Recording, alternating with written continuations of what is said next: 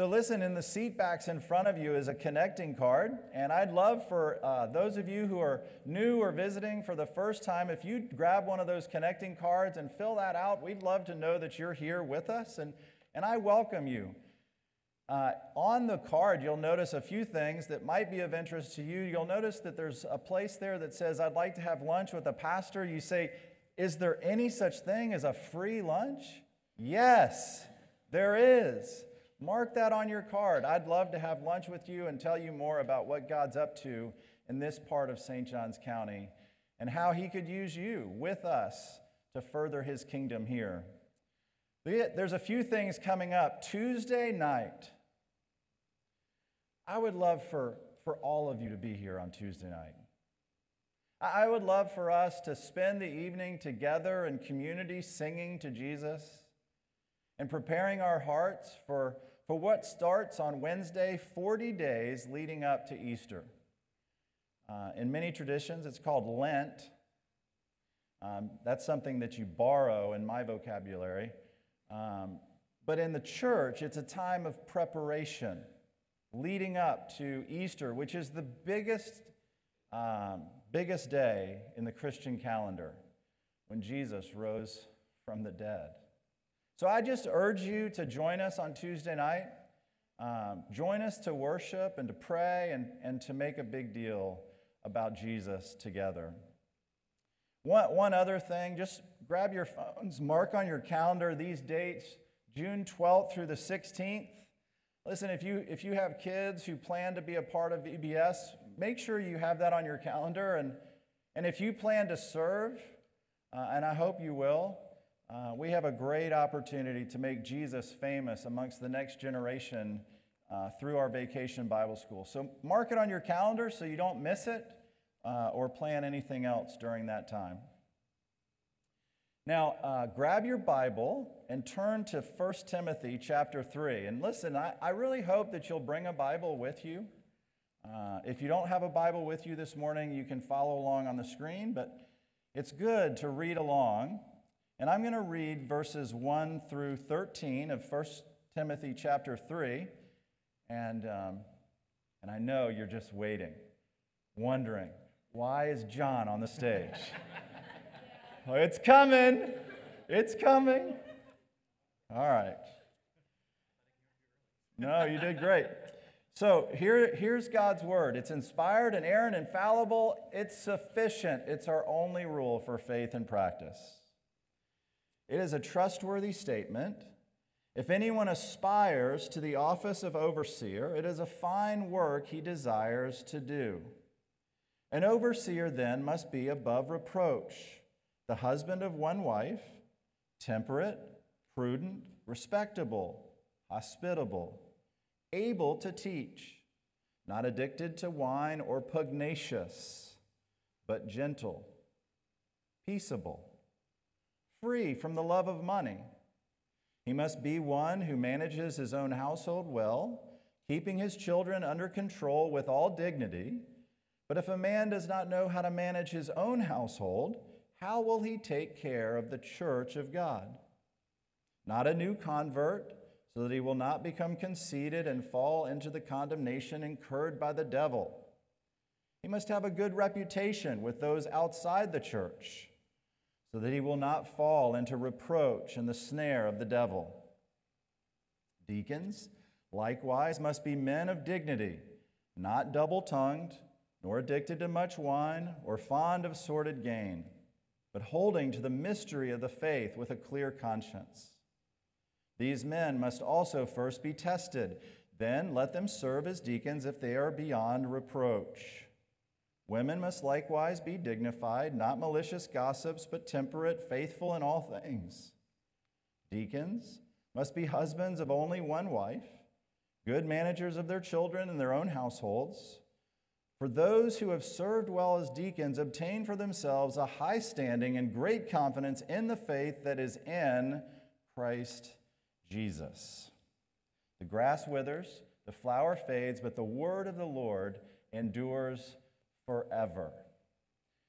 Now, this week and over the next several weeks, we're going to do a series on leadership in the church. And so for the next 3 weeks, I'm going to give you the chance to get to know our elders just a little bit better. And so John Swinghammer is here, is one of our elders. And so John, tell us, how long have you been serving as an elder here at Good News Church? Is this one on? Okay. Yes. So I've been part of Good News since 2005. No. Sorry, that's a lie. 2015. Yes. Yes. Missed one. And decade too short. But I've been serving as an elder since 2020, so 3 years. Mm-hmm. Great. And so what has serving as an elder taught you about God, and what has it taught you about yourself? Well, it's really taught myself about grace, having grace for leaders in the church, and then also just to give myself grace as well. How I need grace. Everybody needs really grace. And yeah, I mean, there only was one person that was perfect. It's not me. It was Jesus. And so people are not perfect. I'm not perfect. We're not. We're just trying to do the best that we can and to lead the church. Amen. So you talk about grace and about Jesus. So what's something that's been amazing you about Jesus lately? Really just his selflessness to give himself for us, for me, for me, and that he just continues to want to have a relationship with me. And it's like, how do you build a relationship? It's getting to know someone, and that he wants to know me and wants me to know him. And the way to do that is spend time with him. Amen. One of the ways we spend time with Jesus is to pray. So why don't you pray for us as we study God's word together? Will do. Jesus, thank you so much for today. Thank you for this beautiful just day that you've created for us, for this just amazing creation that you have for us. God, I just ask that you bless us, just watch over us as we spend some time in your word, getting to know you, your amazing love for us, and just how much that you want a relationship with us, God. And I just ask that you'll bless the speaker today, and that you just bless our afternoon, and that you just have an amazing day being able to enjoy what you've created for us, Lord. Amen. Amen. Thanks, John. John prayed for our afternoon. John prayed for our afternoon. Some of you probably thought, does that mean Dave's going to talk until it's afternoon? I'm going to try really hard not to. I'm going to try really hard. So, he did mention that there's only one perfect leader, and his name is Jesus. And it's so important that we understand that. Many years ago, in 1961, at Yale University, a study was done called the Milligan experiment. And they took students, and they told the students that they were supposed to hit a button and electrocute a person who was being given a memory test. If the person got the test wrong, if they got the memory answer wrong, they were supposed to hit the button, and that would bring an electric shock to the person. 2/3 of the people involved in the experiment did it, even when they were told that they were actually delivering a near fatal dose of electricity to the person that they were torturing. And the reason they did it is because of the principle of deference to leaders. And that's one cliff that we can fall off of when it comes to leadership. We can be too deferential to leaders. And if we have the wrong leader, it can lead to disaster. But there's another cliff. And on the other side of the cliff is just this spirit of autonomy and independence that refuses to submit to any leadership. Leadership in the home, leadership in the church, leadership in the academy, leadership in the marketplace. There's a spirit in our age of autonomy and independence and a refusal to submit. So we can be too deferential to leaders, or we can be too independent and autonomous from leaders. And I don't know where you fall off of on those two cliffs, but I would just invite you over the next 3 weeks to explore with me that in the church, there's one great leader, and his name is Jesus. And in the church, Jesus has given leaders as a gift to his church. He's given and entrusted the task of leading the church to men who need his grace, men who need your prayers, and he invites us to follow him as we submit. Just as you heard a few minutes ago, as we submit to the government and discipline of the church and promise to promote its purity and peace. This morning, what we're going to learn is that everything rises and falls with leadership. Everything rises and falls with leadership. And I want us to see three things this morning as we explore that main point. If everything rises and falls with leadership, I want us to understand the importance of leadership. I want us to understand the identity of our leaders, and I want us to respond to an invitation to leadership. The importance of leadership is clear. It's a trustworthy statement. If any man aspires to the office of overseer, it is a fine work he desires to do. There's 3 times in the book of Timothy where Paul uses this phrase. It is a trustworthy statement. The first use is in chapter 1, verse 15. It's a trustworthy statement deserving full acceptance. Christ Jesus came into the world to save sinners, of whom I am foremost of all. So the first trustworthy statement is that there's no perfect leaders.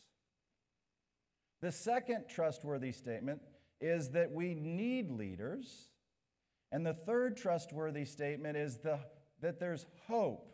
There's hope that one day the one perfect leader, Jesus, is going to come again and restore everything that's been broken by human sin. But in the center is this idea that it is a trustworthy statement that the church needs leaders, that everything rises and falls with leaders, with leadership. Leadership is important. It's critical to the church. And it's been that way all through the one story of the Bible. Go to Exodus chapter 18. In Exodus 18, you see an example of the importance of leadership in the life and ministry of Moses. Exodus 18, verse 17, Moses' father-in-law said to him, "The thing that you're doing is not good. You will surely wear out both yourself and these people who are with you, for the task is too heavy for you. You cannot do it alone. Now listen to me. I will give you counsel, and God be with you. You be the people's representative before God, and you bring the disputes to God. Then teach them the statutes and the laws, and make known to them the way which they are to walk and the work they are to do.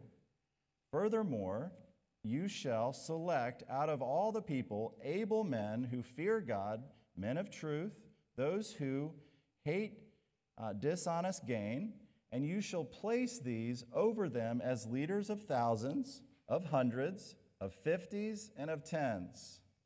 Let them judge the people at all times, and let it be that every major dispute they will bring to you. But every minor dispute they themselves will judge. So it will be easier for you, and they will bear the burden with you. If you do this thing, and God so commands you, then you will be able to endure, and all these people also will go to their place in peace."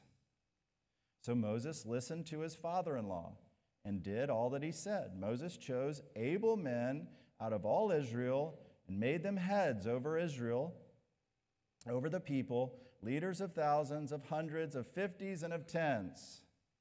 They judged the people at all times. The difficult dispute they would bring to Moses, but every minor dispute they themselves would judge.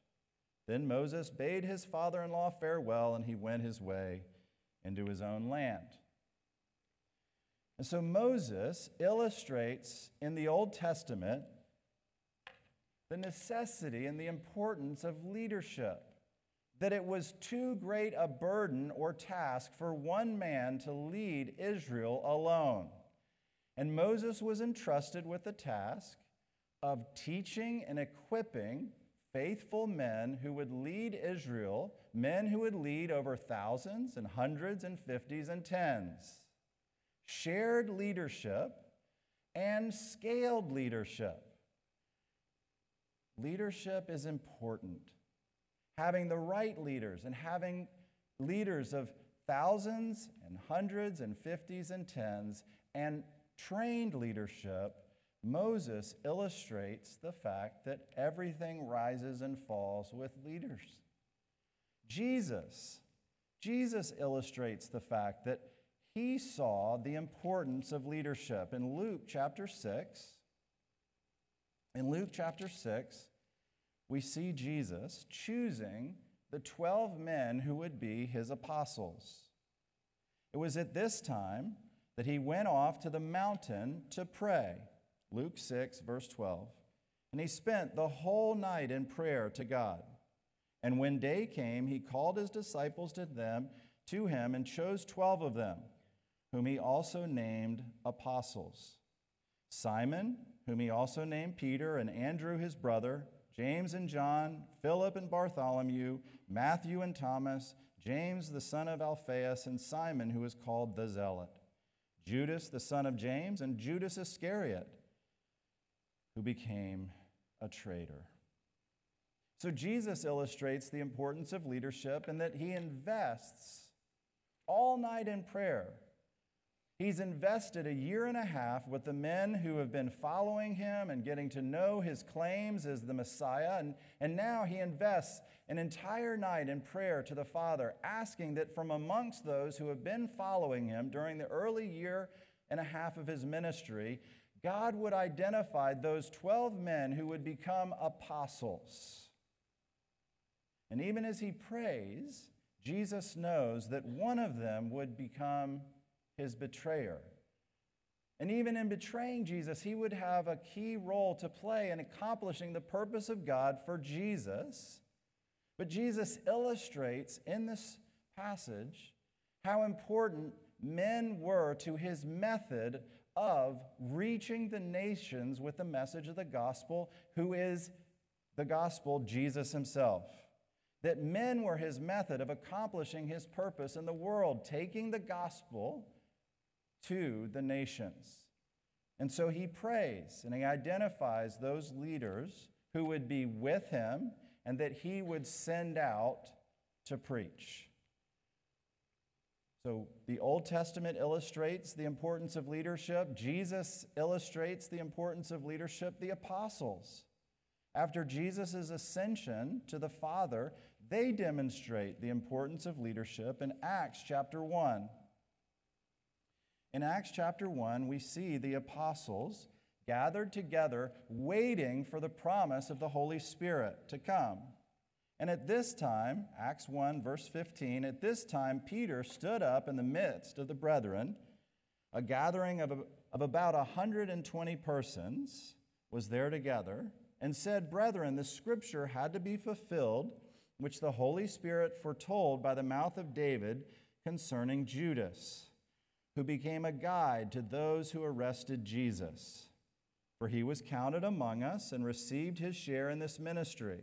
Now this man acquired a field with the price of his wickedness, and falling headlong, he burst open in the middle, and all his intestines gushed out.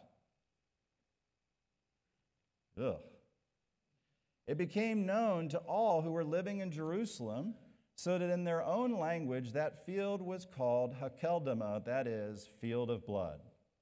For it is written in the book of Psalms, Let his homestead be made desolate, and let no one dwell in it. And let another man take his office. Therefore, it is necessary that of the men who have accompanied us all the time that the Lord Jesus went in and out among us, beginning with the baptism of John until the day he was taken up from us, one of these must become a witness with us of his resurrection. So they put forward 2 men, Joseph, called Barsabbas, who is also called Justus, and Matthias. And they prayed and said, "You, Lord, know the hearts of all men. Show which one of these two you have chosen to occupy this ministry and apostleship from which Judas turned aside to go to his own place." They drew lots for them, and the lot fell to Matthias, and he was added to the 11 apostles. So the apostles illustrate the importance of leadership, and that after one of the positions of leadership amongst the 12 had been vacated through Judas's disobedience, Peter stands up and says, "It is critical in fulfillment of the psalm, 'Let another take his office, take his place.'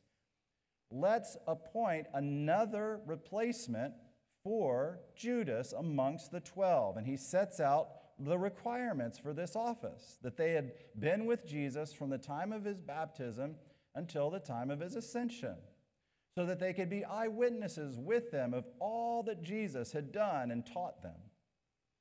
They put forward 2 men, they pray, and then by lot they select one, being confident that God was working through this method of prayerful dependence upon him and his providence, his care over his church. So the apostles illustrate the importance of leadership. They learned that from Jesus. And then finally, in Titus chapter 1, verse 5, Paul writes to one of the other first-generation pastors after the apostles, and he writes to Titus and he says, "For this reason I left you in Crete, that you would set in order what remains and appoint elders in every city as I directed you." So Paul, who wrote most of the New Testament after the Acts of the Apostles, Paul understood the importance of leadership. So what have we learned so far? So far, we've learned that everything rises with leaders and that leaders are important all through the Bible, in the Old Testament, in the life of Jesus, in the life and ministry of the apostles, and in the early church, as evidenced by Paul and his letter to Titus and his direction to appoint elders in every place. Now let's go back to 1 Timothy and let's see the identity of these leaders who are called and responsible for leading the church. 1 Timothy 3, verse 1. "It is a trustworthy statement. If any man aspires to the office of overseer, it is a fine work he desires to do." Now, in 1 Timothy 3, there's 2 offices described in the church. The first is the office of elder or overseer, and the second is the office of deacon. Now, many churches will land on the word deacon, and deacon means servant. Deacons are an office within the church who serve, so that the elders or overseers are given all the time that they need to minister to the church through the word and prayer, and the pastors and teachers are given the time they need to equip the saints to do the work of ministry. And so deacons are a special office within the church who are called to serve. Now, in some churches, they pick up on this idea of servant leadership, and so they identify their leaders as deacons. You'll notice that in verse 1, the word that Paul uses to describe the office of elder is the word overseer. Now, the word overseer in Greek is episkopos. And so in some church traditions, they'll set apart their leaders as bishops or overseers, and they have a hierarchical church government. And in that form of church government, we call Episcopalian. But the office of overseer is identical to the office of elder. And the word for elder in the New Testament is the word presbyter. And so when you come to Good News Church, you'll notice that we have elders, and we are a Presbyterian church, which means that we're led by a group of mature men who help oversee or lead the church to accomplish its purpose.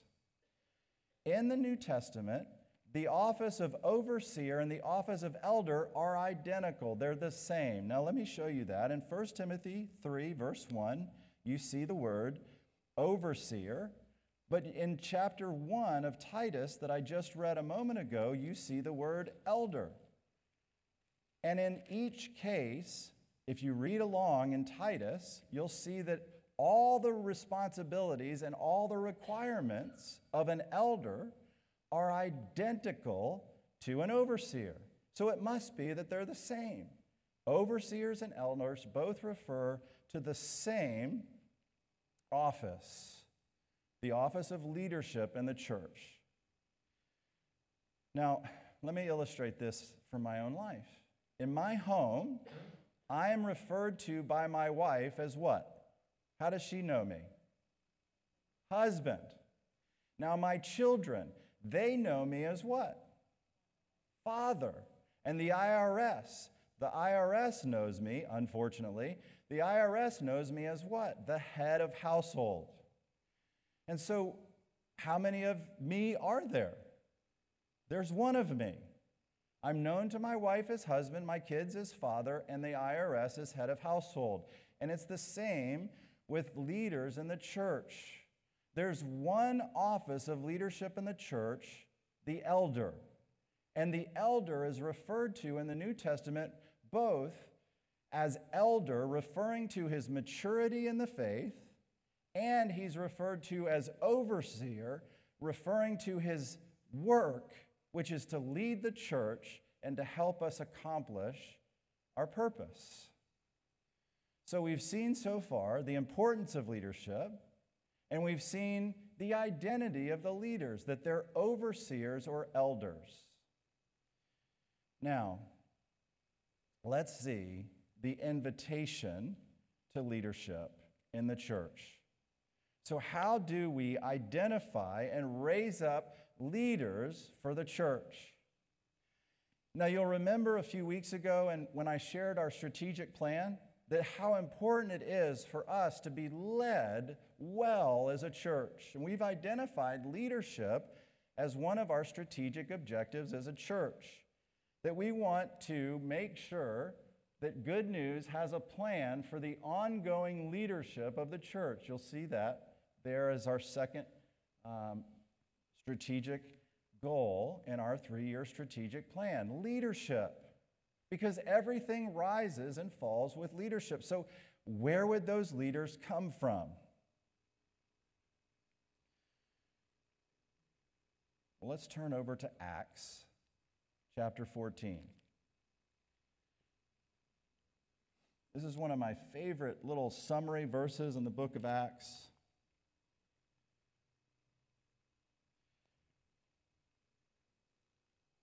Acts chapter 14. We'll start in verse 21. In Acts chapter 14, verse 21, it says this: after they had preached the gospel to that city and had made many disciples, they returned to Lystra and to Iconium and to Antioch, strengthening the souls of the disciples, encouraging them to continue in the faith, and saying, through many tribulations, we must enter the kingdom of God. And when they had appointed elders for them in every church, having prayed with fasting, they commended them to the Lord in whom they had believed. Now, what you see in those verses is a description of the elder training and disciple-making pathway that Jesus followed and that the apostles followed after the model of Jesus. Jesus shows us how to live and how to do ministry. He's our model for life and ministry. I mean, he's our Savior and he's our righteousness, but he's our model for life and ministry. And so Jesus demonstrates in his life and ministry the importance of winning the lost and building believers and equipping workers and multiplying disciple makers. And isn't that just what you see happening through the ministry of Paul here in the book of Acts? Paul begins the pipeline of raising up leaders for the church begins with evangelism. It begins with the gospel. How do we raise up leaders? The same way we do anything in the church, through the power of the gospel. How are we going to raise up leaders? We're going to raise up leaders by preaching the gospel. And what is the gospel? The gospel has bad news. The bad news of the gospel is that none of us have led ourselves well, and none of us should lead the church well. In fact, we're all by nature rebels against God. That we've committed crime after crime after crime against God, and the God that we've sinned against is holy, and therefore we're all in big trouble. But the good news of the gospel is that God has made a way for sinners, rebels, to be brought back into a forever relationship with him. And the way that he's made for that relationship to be restored is through the work of his Son, Jesus Christ. That Jesus Christ is God the Son, and Jesus Christ lived the life that we should have lived. Then he died the death we deserved to die, and he rose again from the dead, and he invites us to put our trust in him. In Mark chapter 1, Jesus begins his ministry, and he says, "The time is fulfilled, the kingdom of God is at hand, repent and believe in the gospel." So the gospel is the good news that the king has come. And the king says, repent and believe. The king says there are two ways for you to live your life. You can live your life with you on the throne of your life. You can live the self-directed life. And if you do, you're responsible to direct all your decisions and all your actions. And listen, whoever sits on the throne carries the burden. So if you want to lead your own life, rule your own life, and sit on the throne of your life, you can, but you'll carry the burden. Or the king comes and says, you can invite me to take possession of the throne of your life, and you can let me direct all your decisions and actions. And I will carry the burden of your life. I'll carry the burden of your sin, and I'll provide for you the burden of your righteousness. And if you'll put your trust in me by repenting and believing the gospel, I'll come into your life and I'll sit on the throne of your life, and I'll put your life back together the way God designed it to be. Have you ever repented and believed the gospel? Have you ever turned from living the self-directed life to living the Christ-directed life? Have you ever invited Jesus to come in and take his rightful place on the throne of your heart? If you haven't, won't you do that today? Listen, the only way for us to be invited into leadership, leading ourselves and leading in the church, is if we begin with the gospel, that we believe in Christ. So believe in him. Turn from the self-directed life and say yes through faith to inviting Jesus in to sit on the throne of your life as your one great leader. And if you will, then Jesus says, I'll come into your life and I'll begin to direct your decisions and actions, and I'll begin to build you up. I'll begin to change the way you see yourself and you see others. In the church, in Acts 14, it says that Paul strengthened the souls of the disciples. That when a person puts their trust in Jesus, they move from being lost to now being a follower. And as a follower, they begin to learn what it means to be a follower of Jesus. They're strengthened in their following of Jesus through the encouragement to continue on in the same faith that got us started in the Christian life. But notice that then some people within the church are then called to lead the church. When they had appointed elders for them in every church, having prayed with fasting, they commended them to the Lord in whom they had believed. Now, did you notice that the whole thing from beginning to end is by faith? The Christian life is not an achieved life. The Christian life is a received life. We get started by faith in Christ, and we're saved from our sin through faith in Christ. We're built up through faith in Christ, and we're encouraged to go on believing in Christ, and then we lead. We lead by faith in Christ, trusting, depending, drawing life from Him moment by moment as leaders in the church. So what kind of leaders should we entrust ourselves to? We should entrust ourselves to leaders who have faith, clearly have saving faith, clearly have maturing faith, but also have leading faith.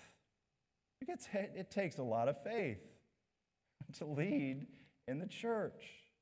There's so many things you come up against in leading the church that you don't know the answer to, and so you trust the Lord. You go to the Scriptures and you believe that what He's promised, He'll also perform. So the invitation to leadership starts by saying yes to Jesus as Savior and Lord, and then going on with Him, and then saying yes to His invitation to some to lead by faith in the local church. Now, this week, as you think about this message, I'd invite you to think about the application of this message with one word, and that's the word from 1 Timothy 3, verse 1, and it's aspire. If anyone aspires to the office of overseer, it's a good thing that he desires to do. Now let me just say, some of you say, well, Dave, listen, I listened to the message last week, and you seem to indicate that there were some that the office of elder or overseer was only for men, and I'm a woman, and so how can I aspire to lead? Well, we can all aspire to lead well, lead ourselves well. We can all aspire to lead people to the Savior. Did you know that there was a woman, one of my heroes, her name's Henrietta Mears? Henrietta Mears led a Sunday school class at Hollywood Presbyterian Church in Los Angeles. At one time, this woman had over 6,000 college-age and young adult people in her Sunday school class. 6,000. And let me tell you some of the people who were in her class. Billy Graham was in her Sunday school class. Dawson Troutman was in her Sunday school class, who started the ministry called the Navigators. Jim Rayburn was in her Sunday school class, who started the ministry Young Life. Bill Bright was in her Sunday school class, who started the ministry Campus Crusade for Christ. Now, did Henrietta Mears lead the church as an elder? No. Did she lead the church as a pastor? No. But did she provide men the opportunity to aspire to leadership? Yes. So listen, if you're here and you're a woman, I know that behind every man who leads well in the church is a woman who encourages him and prays for him to aspire to leadership. Now, there's a humorous example of that in the Gospels where James and John's mother brings them to Jesus. I just picture her taking her two sons by the ear and dragging them to Jesus and saying, Jesus, my sons have something to ask you. And Jesus says, well, what do you want? And they say, we'd like to have a special position of leadership in your church. We'd like to sit on either side of you when you come in your kingdom. Now listen, They had a lot to learn about what leadership is, but the instinct that their mother had and the instinct that they had to aspire was right on. They needed to learn humility, absolutely. But their aspiration to lead in the people of God was right on. And so it is for us. We should aspire. We should aspire. You say, well, listen, I'm young. I'm still in high school, or I'm still in college, or I'm still in my 20s. And you said that an overseer is mature in their faith. They're an elder. What should I do? Start now to aspire to leadership. Start now to aspire. Get to know Jesus now. Begin to share your faith now. Begin to learn to pray in faith and trust God now. Begin aspiring now for the ministry that He'll give you in the future. All of us can do that. All of us can learn to abide in Jesus. This week, we're starting a brand new book in our reading through the New Testament, the book of Mark. And so if you grab your studies and start with us tomorrow morning in Mark chapter 1, throughout the next several weeks, we're going to be reading through the Gospel of Mark together. Jump in. Aspire to leadership by getting to know the one great leader, Jesus. And some of you,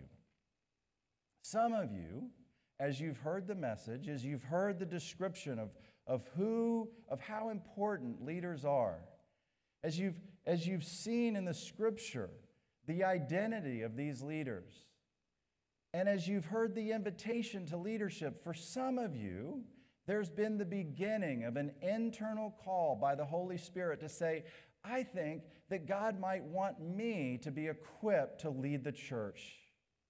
You can. I would love to take the time to invest in you and equip you as a follower of Jesus. And then I'd love to equip you as an elder. So if you sense that internal call of the Holy Spirit, grab your card, put down on there, Dave, I want to meet with you and talk to you about what it would mean to become a follower of Jesus who could bear fruit. And I want to talk to you about what it would mean to become a leader in the church. Listen, we have opportunities to lead, not just as elders, but we have opportunities to lead as small group leaders who provide member care for our church. And we have opportunities to lead in areas of ministry with kids and students. We're always needing to raise up leaders for the church. And that's why we're going to spend the next 2 weeks looking more at this passage and learning what Jesus teaches us. But what have we learned today? Today we've learned that everything rises and falls with leadership. And so it's important that we know who the leaders are, that we identify our leaders, and that we invest ourselves in saying yes to the invitation to follow Jesus so that we can become the kinds of people who aspire to lead at the highest possible level. Let's pray. Jesus, thank you for giving gifts to your church, and thank you for the gift of the leaders who lead so well here at Good News Church. And thank you for men and women who pray for our leaders, and thank you for the invitation to submit to the government and discipline of the church and promise to promote its purity and peace. Jesus, when I think about what it means to be a follower of leaders, and when I think about what it means to be a leader of your church, Jesus, I admit how much I desperately need you. And Jesus, I pray that you would begin a work at Good News of just continuing to draw us to your feet. You're the one great leader of your church. And you've entrusted the leadership of your church to deeply flawed people who just simply trust you. So, Lord, I pray that we'd trust you today. And, Lord, for some of us, today is a day where we start the Christian life. We start the Christian life by leaving the self-directed life to live the Christ-directed life, and we say yes to submitting to you as Savior and Lord. And if that's you this morning, won't you just say to Jesus now, Jesus, I admit that I've sinned against you in many ways, and I'm sorry. Jesus, I believe you lived and died and rose again for me. Jesus, come into my life as Savior and Lord, and help me become the person you want me to be.